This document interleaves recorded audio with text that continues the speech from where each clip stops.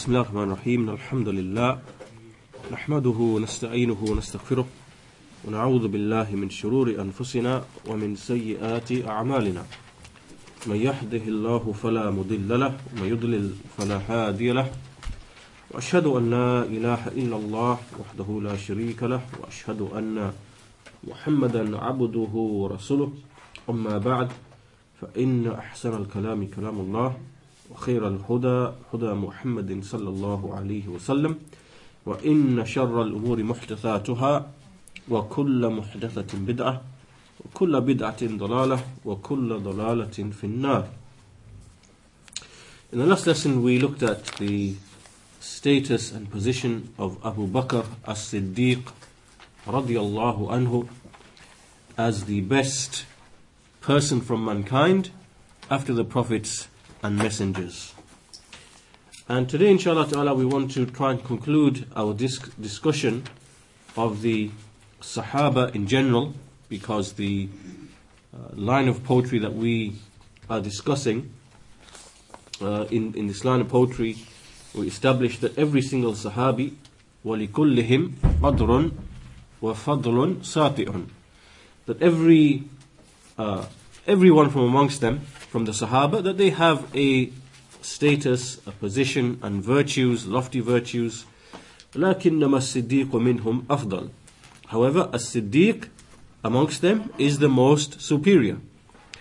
So, by giving examples of the virtue of Abu Bakr as-Siddiq, we mentioned many of his virtues and excellencies. And so that can be taken as an exemplification of what we may find amongst the rest of the Sahaba, because Abu Bakr as-Siddiq is at the forefront of all of them. And by giving examples of the virtue of Abu Bakr as-Siddiq, then it is as if we are indicating that which is with the rest of the Sahaba. So we sufficed with Abu Bakr as-Siddiq, who is the most virtuous and the most excellent of them. So we have a number of issues left to discuss before we can move on to the next line of poetry. And so the first of those issues is regarding the infallibility. The infallibility, which in Arabic is al-isma. Al-isma. Al-isma meaning being free of making mistakes in the religion, that is. And so Shaykh al-Islam Ibn Taymiyyah rahimahullah, he said that all of Ahlul Sunnati wal Jama'ah, and likewise the leading scholars of the religion, they do not believe that any single one of the Sahaba, that they were infallible. Infallible, meaning that they were free from making any mistakes. They were unable to make mistakes. So we don't believe about any of the Sahaba that they were infallible, meaning that they did not make mistakes. Nor do we believe it about any of the near relatives of the Messenger of Allah sallallahu alaihi wasallam, and nor for anyone, nor for any of those who are foremost in Iman, nor other than them. Rather, we believe that it is possible and permissible that they fall into sins. That this is something that is permissible amongst the Sahaba. And that Allah subhanahu wa ta'ala, that He forgives them by way of tawbah, that they make tawbah and Allah forgives them. And that Allah raises their ranks by way of this. And that Allah forgives them their sins, and He raises their ranks by giving them good deeds. These good deeds which wipe out the evil deeds. Or there could be other reasons as well. So Ibn Taymiyyah says there could be other reasons as well that remove their evil deeds. Then he brings an ayah in the Quran, وَالَّذِي جَاءَ بِالصِّدْقِ وَصَدَّقَ بِهِ أُولَٰئِكَ هُمُ الْمُتَّقُونَ, that the one who brought the truth and the one who believed in that truth, they are the ones who have taqwa. They are the ones who fear Allah. Then he continues, لَهُمْ مَا يَشَاءُونَ عِنْدَ رَبِّهِمْ ذَلِكَ جَزَاءُ الْمُحْسِنِينَ, that they will have whatever they wish with their Lord. That is the reward of those who do good. لِيُكَفِّرَ اللَّهُ عَنْهُمْ أَسْوَأَ الَّذِي عَمِلُوا وَيَجْزِيَهُمْ أَجْرَهُمْ بِأَحْسَنِ الَّذِي كَانُوا يَعْمَلُونَ. That Allah may remove from them the most evil of what they did. The most evil of what they did. And that He may reward them with the best of what they did. Okay? So Allah subhanahu wa ta'ala will expiate for them, remove from them the most evil of what they did, and replace it and reward them with the best of what they did, what they used to do. This is in Surah Az-Zumar, Surah 39, verses 33 to 35. In other words, this ayah is a proof to show that Allah subhanahu wa ta'ala, He forgives the believers, the foremost of whom are the companions, and that with their good deeds, their evil deeds will be removed. And this is also a proof that the Sahaba radiallahu anhum, that they're not infallible from making mistakes and of falling into sin. And likewise he said in another ayah in Surah Al-Ahqaf, which is the 46th surah, Allah says at the end of a passage, He says, أُولَٰئِكَ الَّذِينَ نَتَقَبَّلُ عَنْهُمْ أَحْسَنَ مَا عَمِلُوا وَنَتَجَاوَزُ عَنْ سَيِّئَاتِهِمْ فِي أَصْحَابِ الْجَنَّةِ. So He says, those are the ones from whom we shall accept the best of what they did, and we shall overlook and pardon from their evil deeds. So we see that these verses are a proof to show that the Sahaba radiallahu anhum are like all of the rest of the people, that they can fall into sin and they make tawbah from sin, and Allah replaces that sin with something which is even better. And then He makes the point that the prophets, may Allah be pleased with them all, they are the ones who they are infallible. They are the ones who can never ever persist upon sins. Right? So the prophets, they can never ever persist upon sins. And Afwan, the scholar said that it is the Sahaba, the speech here is about the Sahaba, that the Sahaba, that even though we say that they can fall into sin, they never ever persist upon sin. In other words, this was how it was amongst the Sahaba, that the Sahaba, when they would fall upon a sin, it would be immediate tawbah. And they would not make israr, they would not persist upon the sin. And that's how the situation used to be during the time of the Messenger of Allah and during the lifetime of the companions, because this is what they knew. This is what they knew from the Quran and the Sunnah, and this is the taqwa that they were upon. That a believer does not persist upon a sin when he falls into it. Rather, he makes tawbah, and that's it. He does not fall into it again, meaning deliberately and with intent. And that's why the scholars, some of the scholars, they say that to persist upon sins is something that is like an innovation which appeared after the time of the Sahaba radiallahu anhum. As for what was known amongst the Sahaba, then they would make tawbah and they would refrain from the sin and not fall into it again. So the scholar said that this is how it used to be amongst the Sahaba, that they didn't used to persist upon sins, even though they would fall into sins. We accept that they used to fall into sins. And likewise, so, with respect to the prophets, then the prophets, they are infallible from making errors in the religion. They are protected by Allah subhanahu wa ta'ala from making errors in the religion. And as for falling into sins, then what is correct is that they may fall into minor sins, but they never persist upon minor sin. Right? So sometimes the prophets may fall into minor sin, but they never persist upon minor sin. This is what the scholars say. But as for those besides them, even if they might have a rank, like they might be martyrs in the sight of Allah, they might be shuhada, they might be salihun, they might be righteous, they might be siddiqun, then despite these special ranks that they have, then they are not free from making mistakes. They are not free from making mistakes. And when we are speaking here, we're speaking here about actual sins. Actual sins, actual mistakes. We're not speaking about the ijtihad. Okay. This is different altogether. When a scholar makes an ijtihad and he falls into a mistake. We're not speaking of those things. We are speaking of that which constitutes an actual sin. So as for when they make ijtihad, then sometimes they can be correct and sometimes they can be upon error. And so if they make ijtihad in an issue and they are correct, then they receive 2 rewards. And if they make ijtihad and they make an error, then they only have a single reward. And so therefore the errors that they fall into are forgiven by Allah subhanahu wa ta'ala. So from this, you should understand that we, as Ahlul Sunnah, we make a distinction between al-khata and al-ithm. Al-ithm. We do not put these two things together into the same pot. Right? So we distinguish between making an error and actually being sinful. These two things are not binding like this. Right? If we don't separate between these two things, then we will fall into one of two extremes.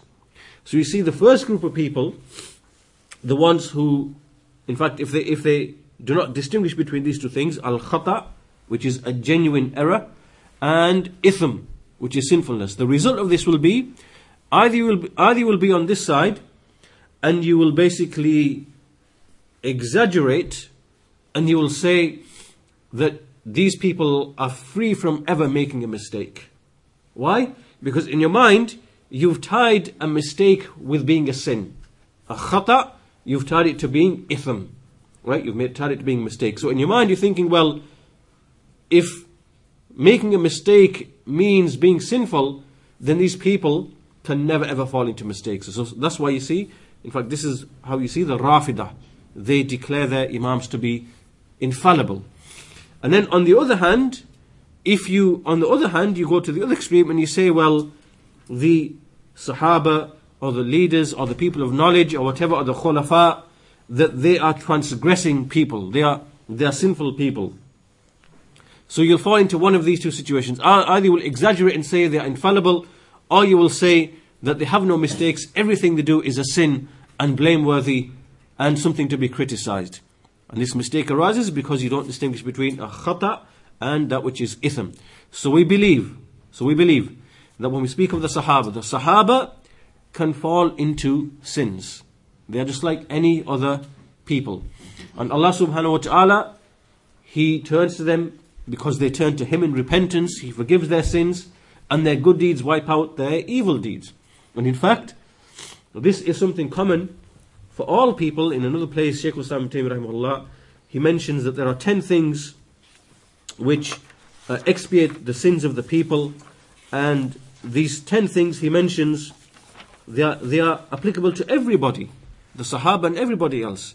And those 10 things are at-tawbah, repentance to Allah subhanahu wa ta'ala, and then making istighfar, seeking forgiveness, saying to Allah, "Oh Allah, forgive me." And number 3, it is al-hasanat, the good deeds, which wipe out the evil deeds.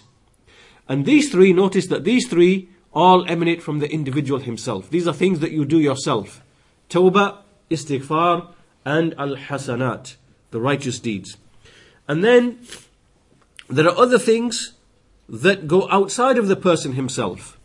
So from those things are the believers, other believers who make dua and who seek forgiveness for others from the believers. Oh Allah, forgive so-and-so.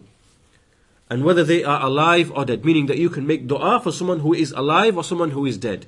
The dead will benefit from your dua and the living will benefit from your dua. And likewise, ash-shafa'ah, intercession on Yawm al-Qiyamah. This is someone benefiting from the supplication of someone else. We believe in the shafa'ah of the prophets and the angels and the righteous, and that a believer will benefit by way of their supplication. Likewise, when a person receives the reward of someone else's deed, like for example an offspring, a child who does an umrah for his parents, or he gives sadaqah on behalf of his parents. Okay, so this is when you have the action of someone else whose reward is given to the deceased, when it is from those permissible categories that the scholars mention.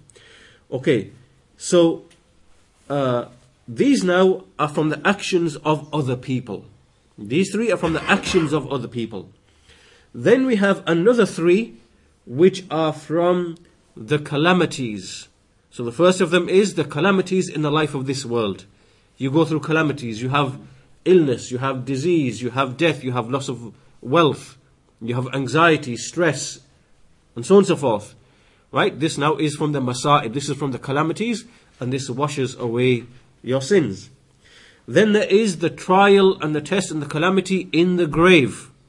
The trial, the tribulation, the punishment in the grave, this also removes from your evil deeds. And then finally, the trial and the test on Yawmul Qiyamah.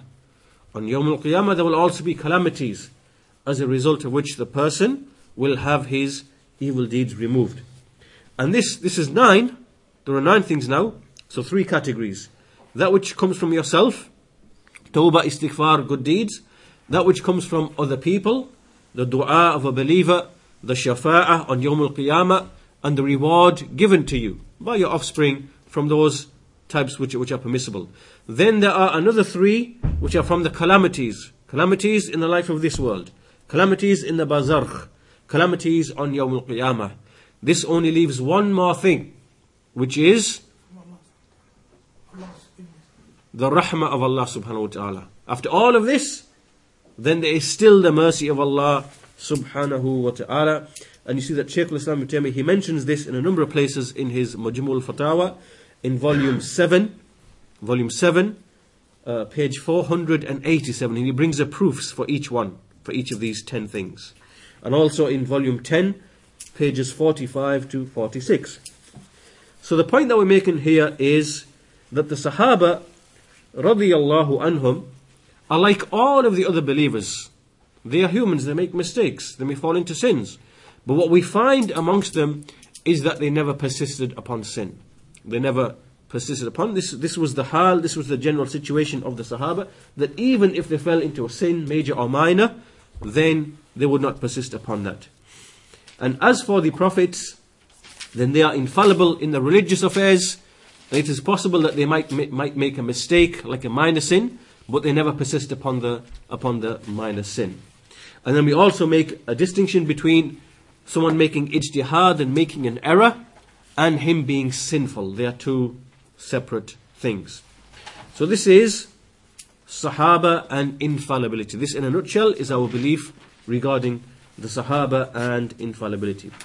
This now leads us to the issue of how do the various other groups consider the Sahaba. What is the status of the Sahaba with the various other groups? So first of all, we have the Rafida, and we spoke about them in some of the previous lessons. And the Rafida, the reason why they are called Rafida, they don't like being called Rafida. They like to be called the Shia. They don't mind the word Shia. Why? Because the word Shia, it means those who are from the party of Ali. They consider it to be a praiseworthy label. So they don't mind being called Shia. They like this. So what we see is that their name is actually, we refer to them as the Rafida.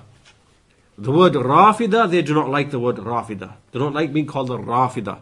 The Rafida means those who reject and refuse.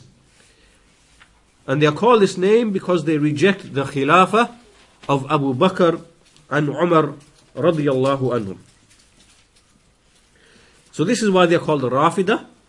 And Shaykh al-Islam ibn Taymiyyah, he explains what is the foundation of the saying of the Rafida.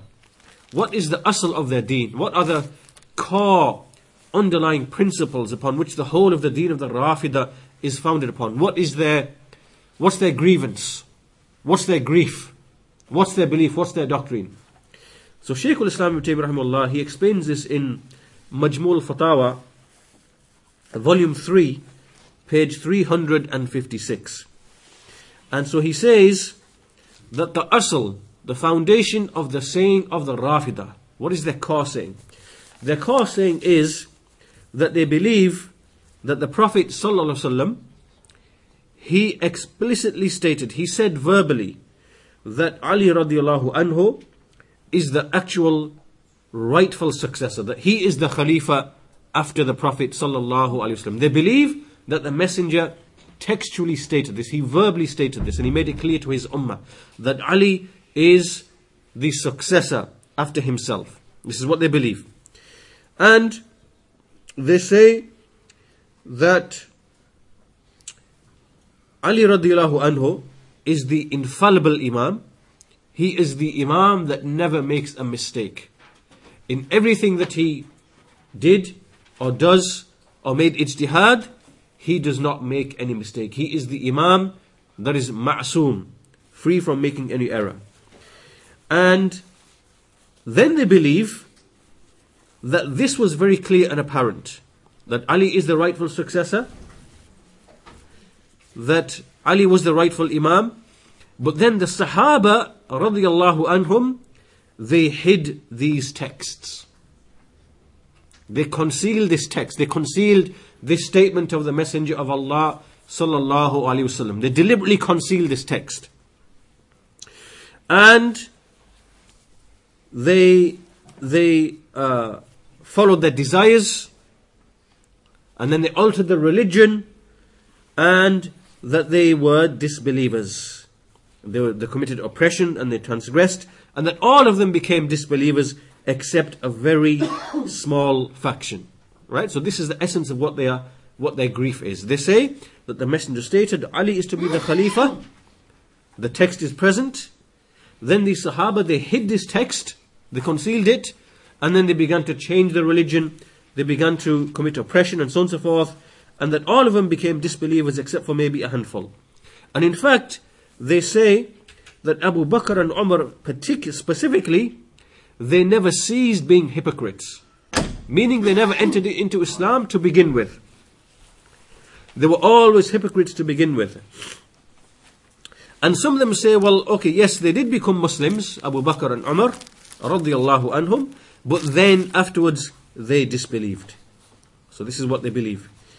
And then, because of this doctrine, because of this doctrine that the Rafida believe, they hold that everyone who opposes their belief, everyone who doesn't believe this doctrine of theirs, meaning that Ali is chosen, specified, that he is infallible, and that the text exists to establish that, they hold everyone to be a disbeliever. Anyone who doesn't believe this doctrine of the imamate, the imamship of Ali radiallahu anhu, then he is a disbeliever. And then they hold every city, every land in which their doctrine is not established, they hold that land to be a land of ridda, apostasy and kufr. Right? So they hold all of the lands of the Sunni Muslims to be lands of apostasy and ridda. And they consider them to be more evil than the mushrikeen and the Nasara. Meaning, they would hold us to be more evil than the mushrikeen and the Nasara, because we don't believe in their doctrine. And this is why, historically speaking, Shaykh al-Islam says that these people, the Rafida, have always allied, they've always made their allegiances with the Yahud and with the Nasara, with the Christians and with the mushrikeen, against the Muslimin, against the Muslims. That's why they allied with the Mongols and the Tartars. When the Tartars came across Asia, when they came this way and they came across Asia, these people, the Rafida, would give them help and aid and assistance, and give them tactical knowledge and information as to where to find the Muslims and where their weaknesses are and so on and so forth. This is what they used to do historically, and this is what they are known with. So this is what Shaykh al-Islam Ibn Taymiyyah says regarding the Rafida. And so these are the Rafida. And Shaykh al-Islam, he says in another place regarding, see, the Rafida, when they appeared, these Rafida, they then became the foundation for even more evil sects. Okay, so these Rafida, they appeared. They declared all of the Sahaba to be disbelievers. Then they began to invent other doctrines. The Quran has been tampered with. The Quran is incomplete. The Quran has secret hidden interpretations. Every ayah has two interpretations, one which is Zahir, or one which is apparent, and one which is Batin. Then they said 7. Every ayah has 7. Then they said 70.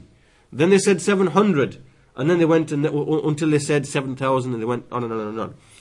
So then, when they began to invent these doctrines, other groups emerged that were from the most evil of groups. And from them are the Ismailiyah and the Nusayriyah. And likewise the Batiniyah, the Qaramita Batiniyah.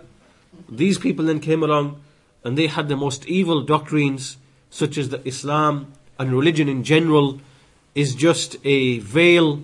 It's just for the ignorant common people who are not enlightened. And, it's just the apparent things that these people know, but there are hidden realities, the true and real knowledge. And these hidden realities can be attained by philosophizing and by spiritual exercise, and so on and so forth. They began to invent these, which really are against the core of revelation and the core of prophethood and messengership. So this then, the Rafida, paved the way from even more evil groups to appear into the Ummah in the 2nd, 3rd, 4th centuries. So these are the Rafida. Then we have another group, and they are the Zaydiyah. The second group that we're looking at. So the first group is the Rafida. They reject the Khilafah of Abu Bakr and Umar. Now the second group is the Zaydiyah. And the Zaydiyah, their position, there are groups amongst the Zaydiyah, but in general their position is like this. This is what they say. They say that we accept Abu Bakr and Umar, radiyallahu anhum. We accept them, and they hold this doctrine. There's a doctrine that they have which is called Imamatul Mafdul. Imamatul Mafdul, meaning that it is permissible and possible that there might be someone who is less superior, and he can still be the Imam despite the presence of the one who is more superior. Right? This is how they view the Khilafah of Abu Bakr and Umar.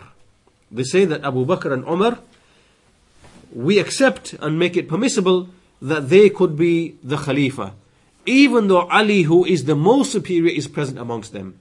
So this is how they resolve the issue. They don't necessarily speak ill of Abu Bakr or speak ill of Umar, let alone make takfir of them. But they say that we believe that even though they were inferior to Ali, that it's acceptable in the Sharia that the one with a lesser status can take the Khilafah and the Imamah, even though the one with a more superior status is present. So this is the general position towards Abu Bakr and Umar, radiyallahu anhum. But as for the rest of the Sahaba, then they revile the other Sahaba.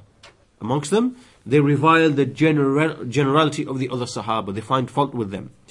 So amongst them there are many groups, and from those groups are, first of all, what we call the Jarudiyah. Jarudiyah. They are the followers of Abu al-Jarud, Abu al-Jarud, Ziyad bin Abi Ziyad. And what they say is that the Prophet ﷺ, he described the qualities of Ali. Right, so notice the difference. They say, the Rafida, they say, the messenger, he specified the name of Ali, radiyallahu anhu, that he is to be the Khalifa.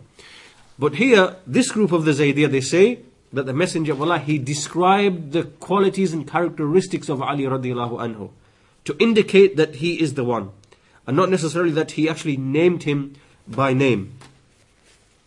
And then at the same time, they believe that the Sahaba radiyallahu anhum, that they became disbelievers. They became disbelievers. Why? Because they gave the pledge of allegiance to Abu Bakr radiyallahu anhu rather than Ali radiyallahu anhu. So this is the Jarudiyah. The Jarudiyah. Then we have the Sulaymaniyah. This is another group of the Zaydiyah, the Sulaymaniyah. And they are the followers of Sulayman bin Jarir. Sulayman bin Jarir. And they believe they have a lesser amount of deviation and lesser amount of deviation than the Jarudiyya, the first ones. And what they say is that Abu Bakr and Umar radiyallahu anhuma, that their khilafah was correct. That their khilafah is correct and it is valid. And they don't revile Abu Bakr and Umar. They don't speak ill of Abu Bakr and Umar radiyallahu anhuma. However, they attack Uthman radiyallahu anhu. They attack him, and some of them even declare him to be a disbeliever. They say that Uthman was the one who became a disbeliever. And alongside him, Aisha radiyallahu anha became a disbeliever. And likewise, Az-Zubair became a disbeliever. And Talha became a disbeliever. Why do they say that all of these became disbelievers? They say that because these are the ones who were involved in the tribulation which came afterwards. The tribulation between some of the Sahaba and between Ali radiyallahu anhu, as a result of the murder of Uthman radiyallahu anhu, and the tribulation occurred. And then some things happened between the Sahaba, Ali on the one side, and then Aisha and Talha and Zubair on the other side. So this group, the Sulaymaniyya, they don't speak ill of Abu Bakr, they don't speak ill of Umar ibn al-Khattab radiyallahu anhuma. Rather, they accept their khilafah, say it is valid and correct. So their grief isn't to do with the imamah. Their grief is to do with the tribulations and the fighting that took place. Right? That's what their grief is. And so this is the Sulaymaniyya, and they consider the rest of the Sahaba radiyallahu anhum to have fallen into error. They don't make takfir of them for giving bay'ah to Abu Bakr, but they say that they fell into error. And they say that this was simply an erroneous mistake, but they don't say that they became kuffar, and nor do they say that they became sinful people, they became fusaq. No. So you can see that this position of the Sulaymaniyya is from the lightest and the easiest of the positions and doctrines from the Zaydiyya and from the Shia in general. Right? Because their views here, they don't speak ill of Abu Bakr, they don't speak ill of Umar ibn al-Khattab, they don't consider the generality of the Sahaba to be disbelievers or to be sinners, but rather they limit their takfir to a handful of Sahaba, and they speak ill of Uthman radiyallahu anhu. So even this is evil, no doubt this is evil, but it is the lightest of what we find amongst them. And then we have another group which are known as the Batriyya, and they are the companions of Kathir al-Nawawi, a person called Kathir al-Nawawi, who's known as Al-Abtar. Kathir al-Nawawi Al-Abtar. And in fact, these people, their position is that they didn't judge Uthman to be a disbeliever, radiyallahu anhu. And they basically said, their position basically was that before he took the Khilafah, we consider him to be from the people of paradise. And when we look at him after he took the Khilafah, then we see that he did deeds that were not correct. And then they began to bring these false accusations against him, that he gave power to certain people who weren't fit for that power. And these are the same doubts that were brought by Sayyid Qutb and other people in the last century. And so they began to say these types of things. And then they said, well, we won't judge him to be a disbeliever, but we will just leave his affair to Allah subhanahu wa ta'ala. So these people, they did not declare Uthman to be a kafir like the previous group who are the Sulaymaniyya. So this shows that this group actually has even a more moderate position as it relates to Uthman than the previous group, the Sulaymaniyya. So we have the Jarudiyya, then we have the Sulaymaniyya, and then we have here the Batriyya. And then there are a few other groups, in fact, the Nu'aymiyya and the Ya'qubiyya. There are some details regarding them, but these are really minor groups. We won't mention them. They only have slight differences. The Nu'aymiyya, they free themselves from Uthman radiyallahu anhu and anyone who fought against Ali, and they declare them to be disbelievers. And the Ya'qubiyya, then they basically show loyalty to Abu Bakr and Umar to Abu Bakr and Umar, and they they don't free themselves from those who free themselves from Abu Bakr and Umar.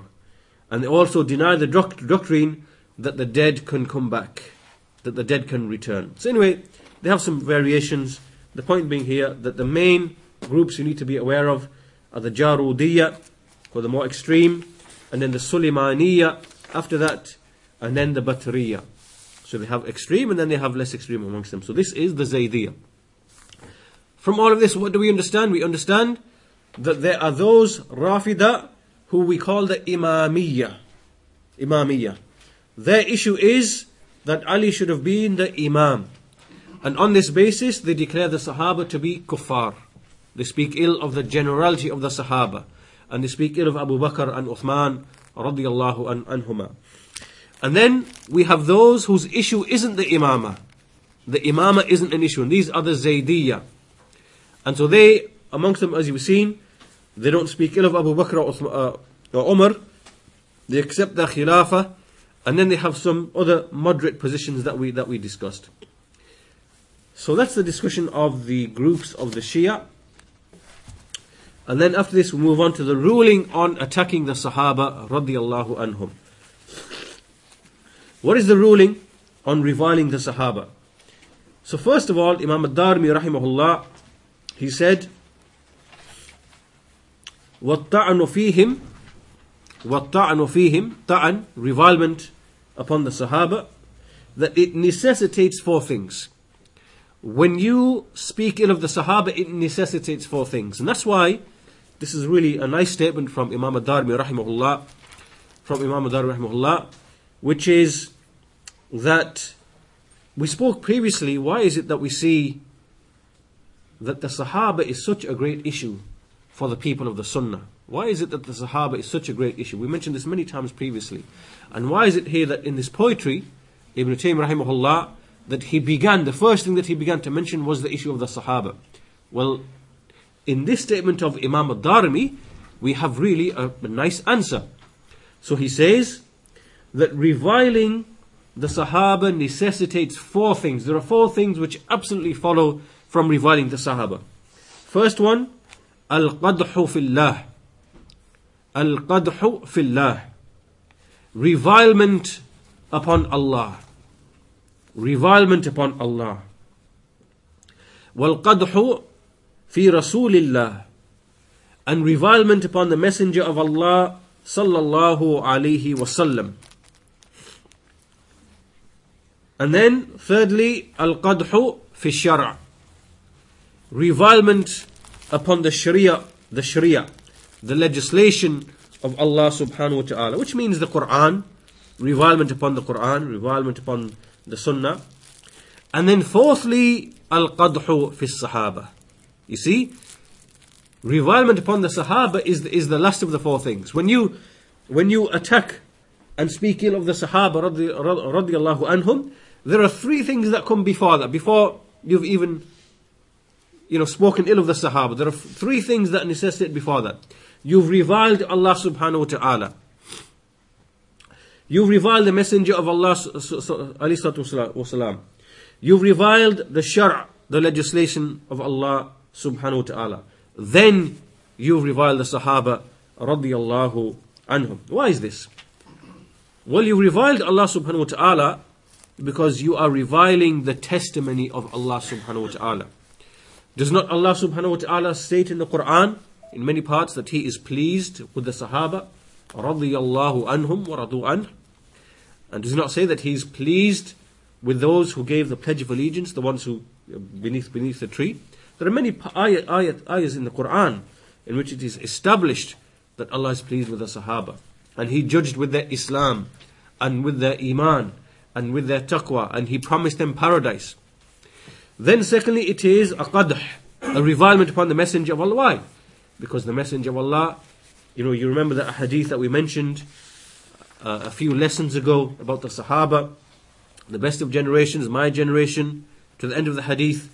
Do not revile my Sahaba, because if you were to give a handful like this in charity, it wouldn't if you were to give, the mountain of Uhud in gold, it wouldn't equal the handful of what one of them would give in charity.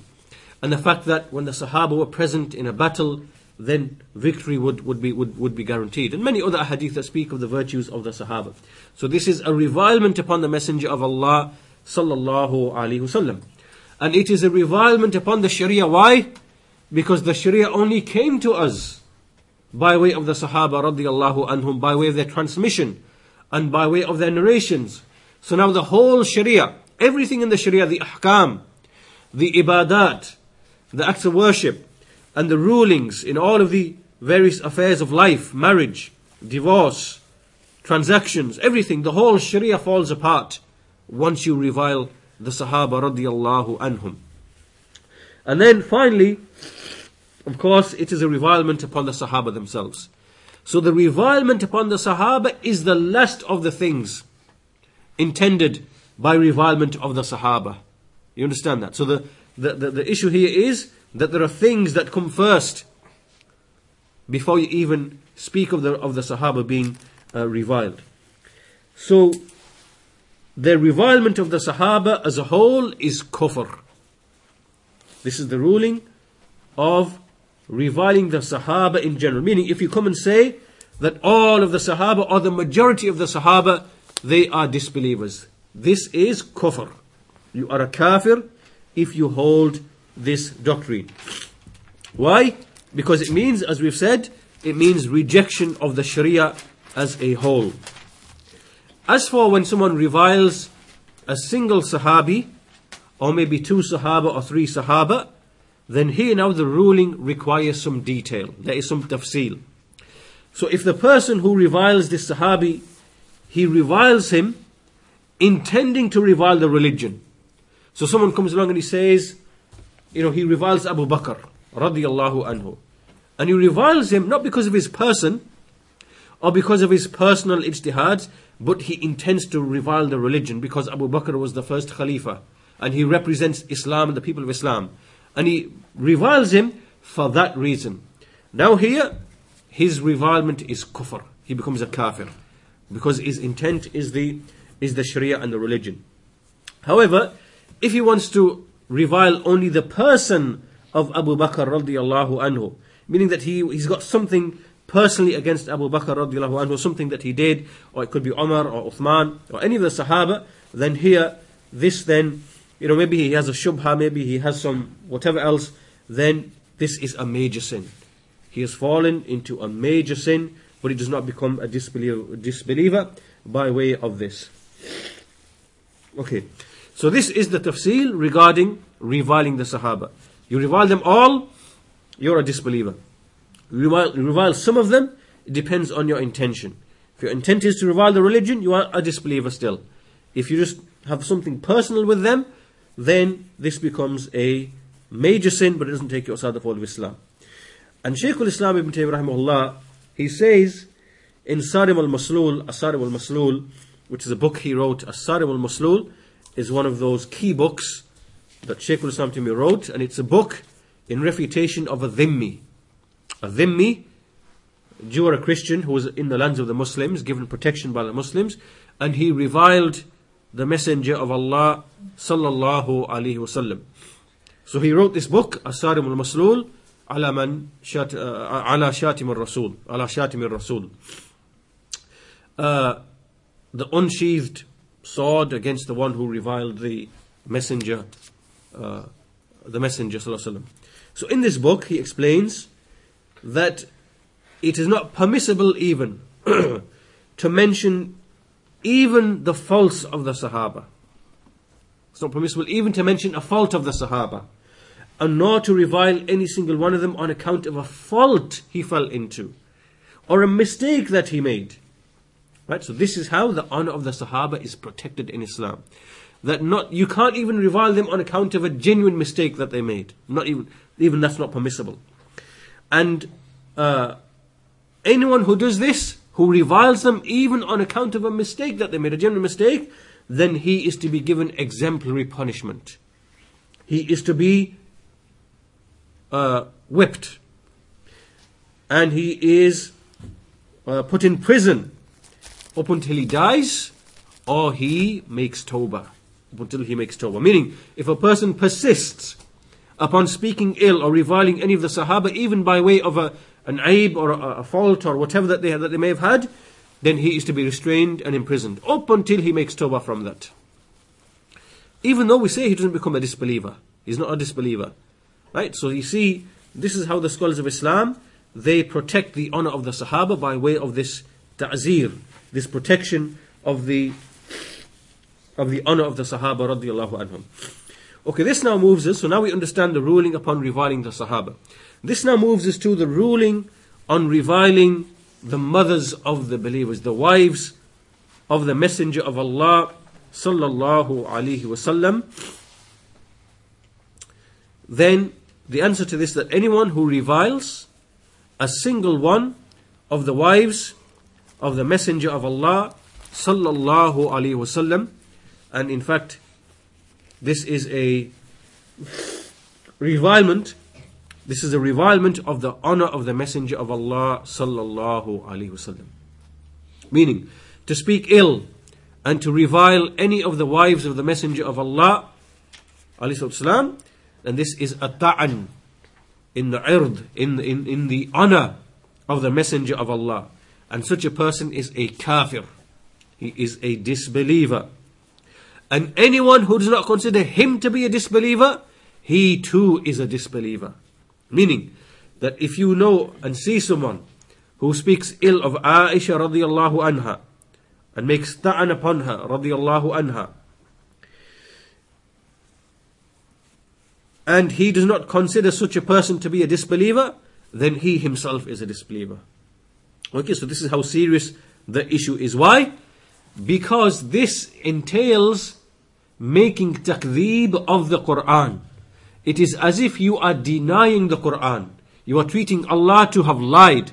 Why? Because in the Quran, as Imam Ad-Darimi rahimahullah says, that as for accusing Aisha radiyallahu anha with fornication, as she was accused of by the hypocrites, then this is disbelief.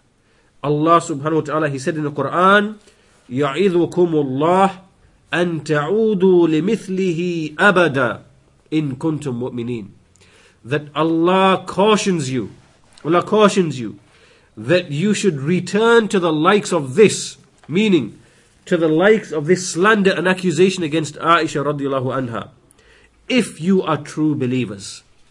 So Imam Ad-Darimi says, the Surah An-Nur, Surah 24, verse number 17.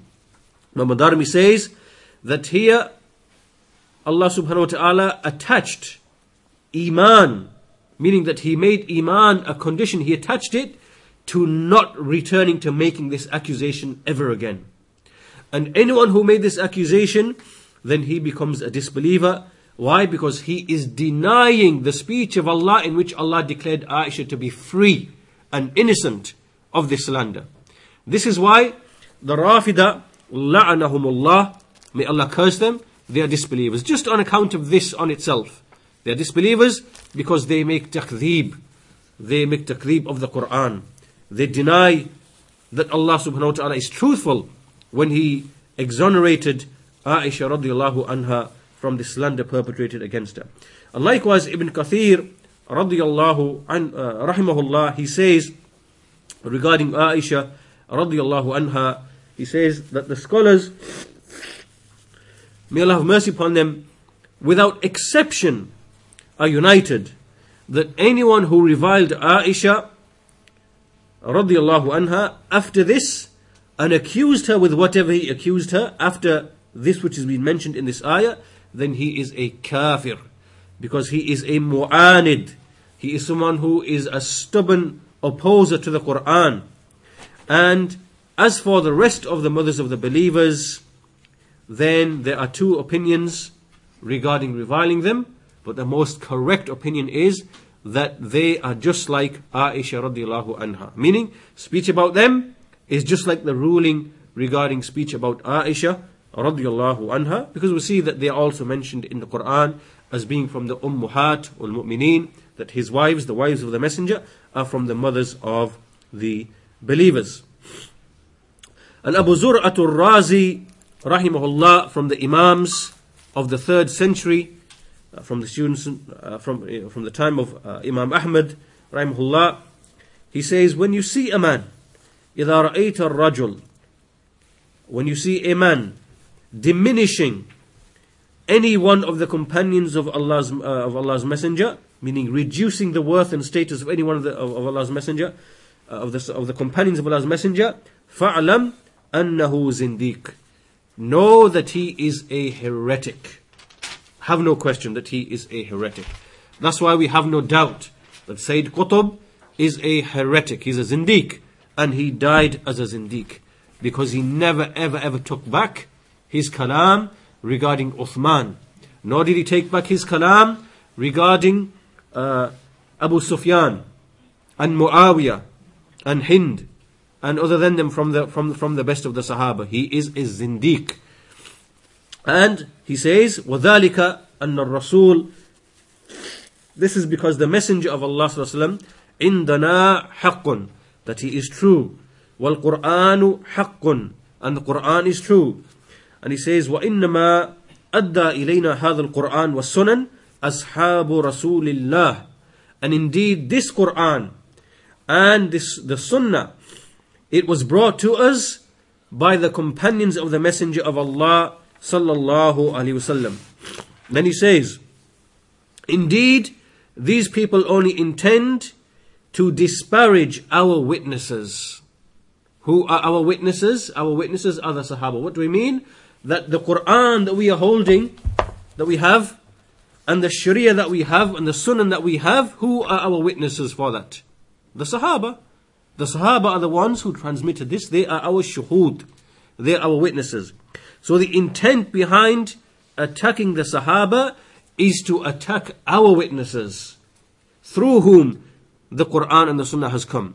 So the intent is, he says, وَإِنَّمَا يُرِيدُونَ, that indeed they intend, that they want to disparage our witnesses in order to invalidate the book and the Sunnah.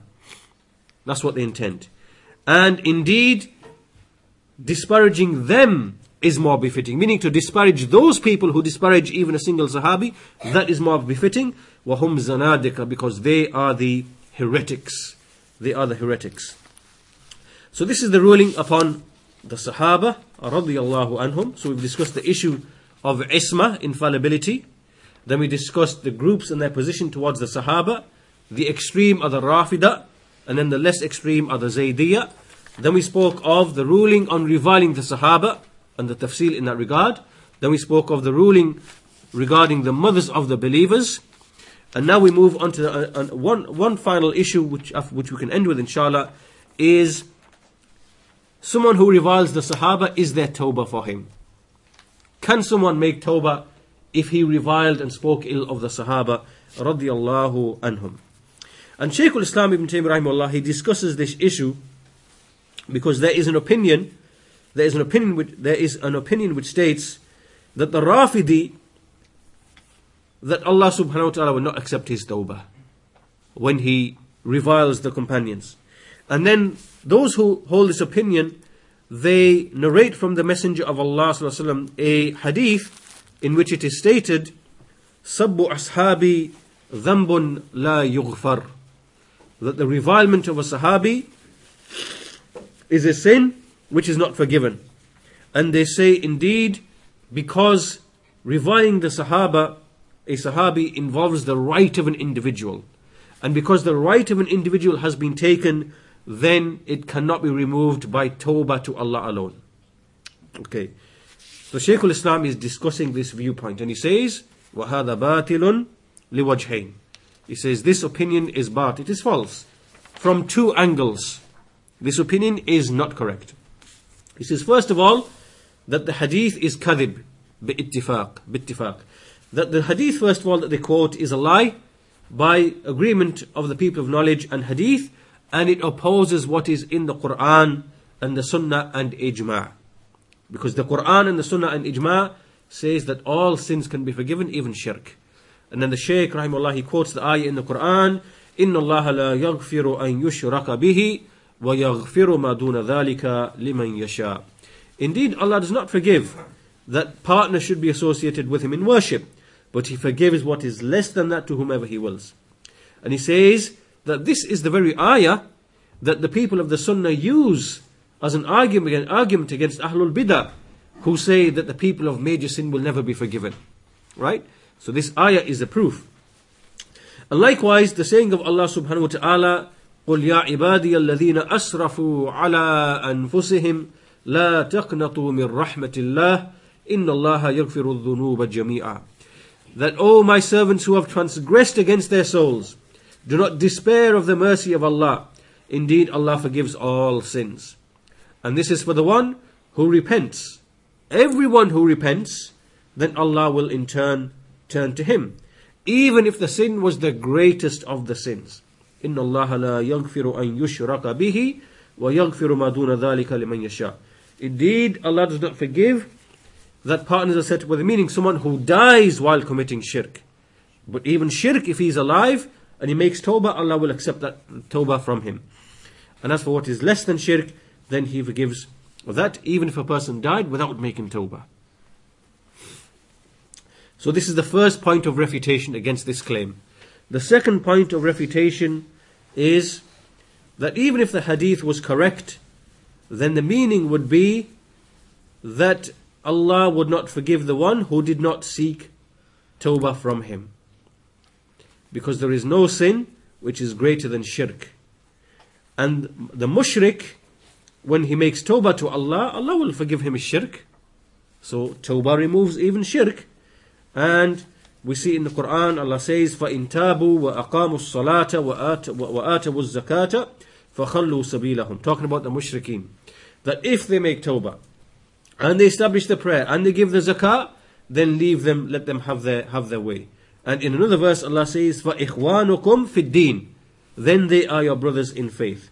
So it shows that even someone who is a kafir, a mushrik, someone who fought against the messenger of Allah, who reviled the prophets, then he made tawbah, it is ijma that his tawbah is accepted. That his tawbah is accepted. And then he says, he makes an issue which is, however, if a person makes it permissible, he makes istihlal, he says to revile the Sahaba is halal in the Sharia. Okay, that this is permissible in the Sharia. And that, that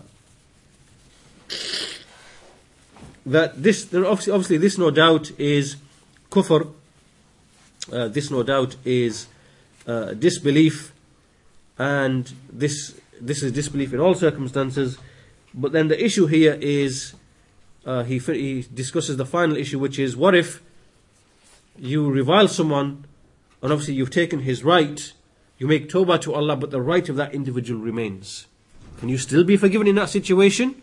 What about this issue now? Why? Because the one who reviles the Sahaba, even though he makes tawbah to Allah, what about his attack upon the Sahaba? He's taken the right of an individual. What happened about that? And the Shaykh, rahimahullah, he says about this, that in the most correct view of the scholars, a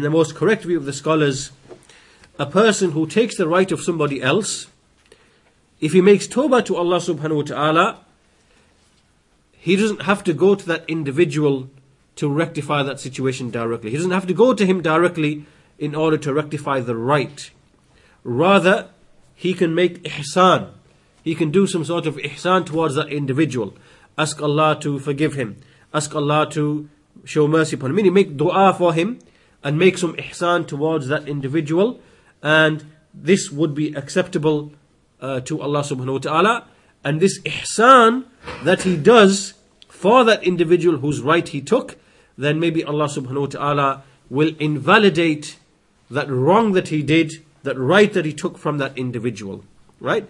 This is, as the Shaykh says, that this is from the most correct and the most apparent of the view of the scholars, that it's not necessary that he has to go and resolve that thing with that individual, not necessarily a condition, but rather Allah subhanahu wa ta'ala may rectify and remove that sin of taking the right of that individual if he makes some ihsan. If he makes dua for that individual, in the night, makes dua for him, asks Allah to forgive him, shows mercy to him, and so on and so forth. So this brings us to the end of our discussion regarding all of the issues connected to the Sahaba radiyallahu anhum. And so we discussed here the issue of infallibility, the position of the Sahaba as it relates to some of the sects, the ruling on reviling the Sahaba, the ruling on reviling the mothers of the believers, and the issue, can someone make tawbah after reviling the Sahaba radiyallahu anhum. And so with this we conclude today's lesson, and this also concludes our discussion of the Sahaba in general. And this now leads us to the first of the major issues of belief, which is regarding the Quran being the speech of Allah subhanahu wa ta'ala. And this inshallah ta'ala will begin in the next series of lessons. Walhamdulillahi Rabbil Alameen, wa sallallahu ala nabiyyina wa ala alihi wa sahbihi ajma'in.